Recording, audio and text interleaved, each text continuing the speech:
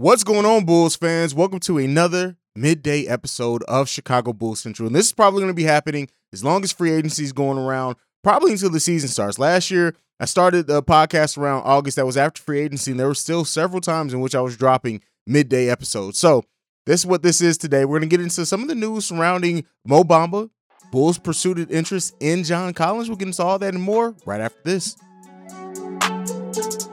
You are now tuned in to Chicago Bulls Central, your number one spot for all things Chicago Bulls, hosted by Hayes. All right, Bulls fans. So somebody in which we talked about a little bit earlier in the last couple of episodes, honestly, his name has come up, and that is Mo Bamba. It has now been said that Mo Bamba is not expected to receive a qualifying offer for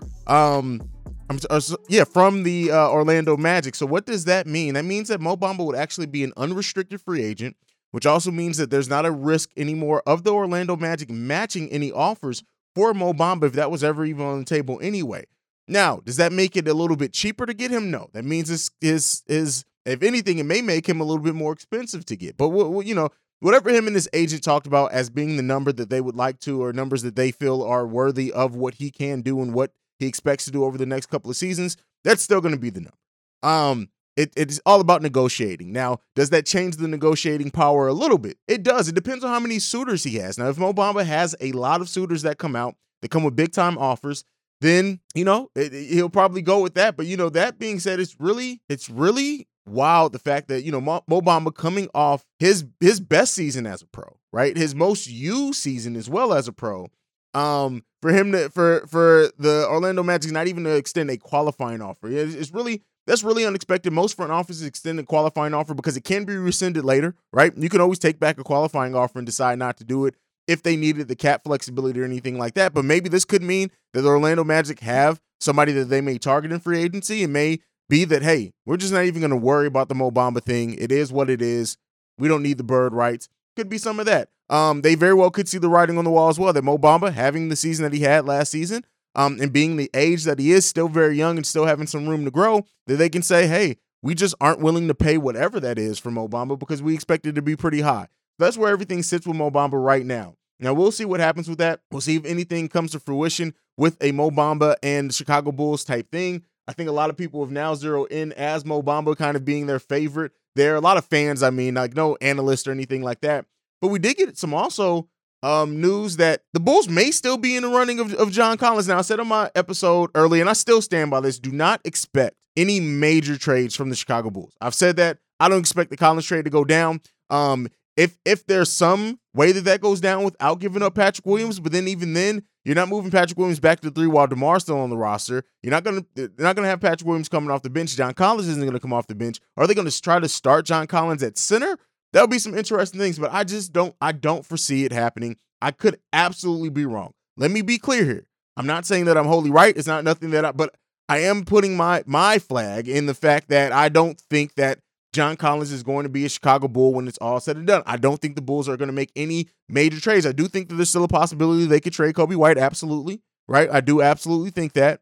But that's not going to be enough to get John Collins. The contracts don't even work. And for everyone in the comments, trade Vooch, and listen, you're not going to get. It's funny how NBA fans, and this isn't just Bulls fans, hate a player and then think, oh, let's trade those players and get something marketable back. I'm not saying that it never happens in the NBA. There are absolutely times where a team or players that don't play well and the team gets lucky on a team just wanting to drop a star or something like that, an aging player, something like that. It's not likely to happen, people. It's not likely to happen. Now, we'll see. I think that every day that passes, it's more and more likely that Coby White is going to be on the Chicago Bulls starting roster on opening night. Now, that doesn't mean he's going to finish with the Chicago Bulls, but I very well think that that those chances increase every single day that passes, and especially once we get into the free agent market and once people start signing, I think that those chances increase every single day.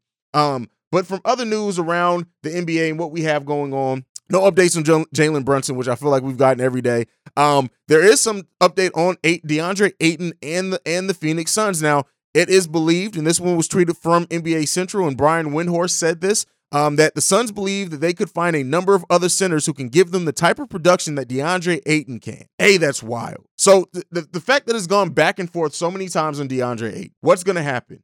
Who's going to pay him, right? Are the Suns willing? For we heard, they may be willing to move Cam Johnson, move some other things to be able to re-sign DeAndre Ayton. Now we're hearing that maybe because it's the money that he may garner out on the free agency, but it seems like the Suns are prepared to move on from DeAndre Ayton, not in signing him and trading him later, right? It could be a sign and trade, but that's a different thing. But it seems that it's really going to be that he may walk in restricted free agency, and that doesn't happen a lot. It just really doesn't. So we'll see what happens with DeAndre Ayton. It also is now being said from Woj that Bradley Beal is expected to pick up his extension from the Washington Wizards, and he's invested in seeing that through. We'll see. Him and Dame are both seeing it through with teams that I don't know what they're going to be able to do, but Bradley Beal is going to probably get that 5-year, $250 million contract max deal from the Washington Wizards. So if anybody had any permutations on Bradley Beal or any ideas going on with him, seems like that's going to not be a thing. This free agency is going to be wild, and it's not going to be wild in the ways that people expected. Bradley Beal, Zach LaVine were expected to be some of the biggest free agents on the market. Both of those guys look now like they're going to be staying with their current teams. DeAndre Ayton has been back and forth. Looks like he's going to probably be a big free agent on the market. John Wall was bought out and then announced that he's planning on signing with the Clippers. The Brunson is getting a huge contract from the New York Knicks. It seems like this free agency hasn't even started yet, and it's already been crazy. It's already been wild. And we had Monte Morris traded. Like, it's just been a lot of things going on. I make fun of you guys all the time, right? So Washington traded. They're acquiring Will Barton for Monte Morris and KCP and Ish Smith, right? So they're going to Denver. Washington's getting Will Barton, which is wild. But I say all the time, this is not 2K, right? I say that in comments all the time. This is not NBA 2K, whatever. This offseason is shaping up to feel like a 2K offseason. It really is. It feels like somebody said, simulate through the offseason, and that's what the hell's happening with a lot of these things. This is crazy. This is a crazy offseason to already begin, but hey, we're in it now, and we'll see it through. We'll see what happens. A lot of players still on the market. See what happens. Tyler Herro's now wants a max extension with the Miami Heat. That's been announced. So we'll see. The salary cap was officially announced as well.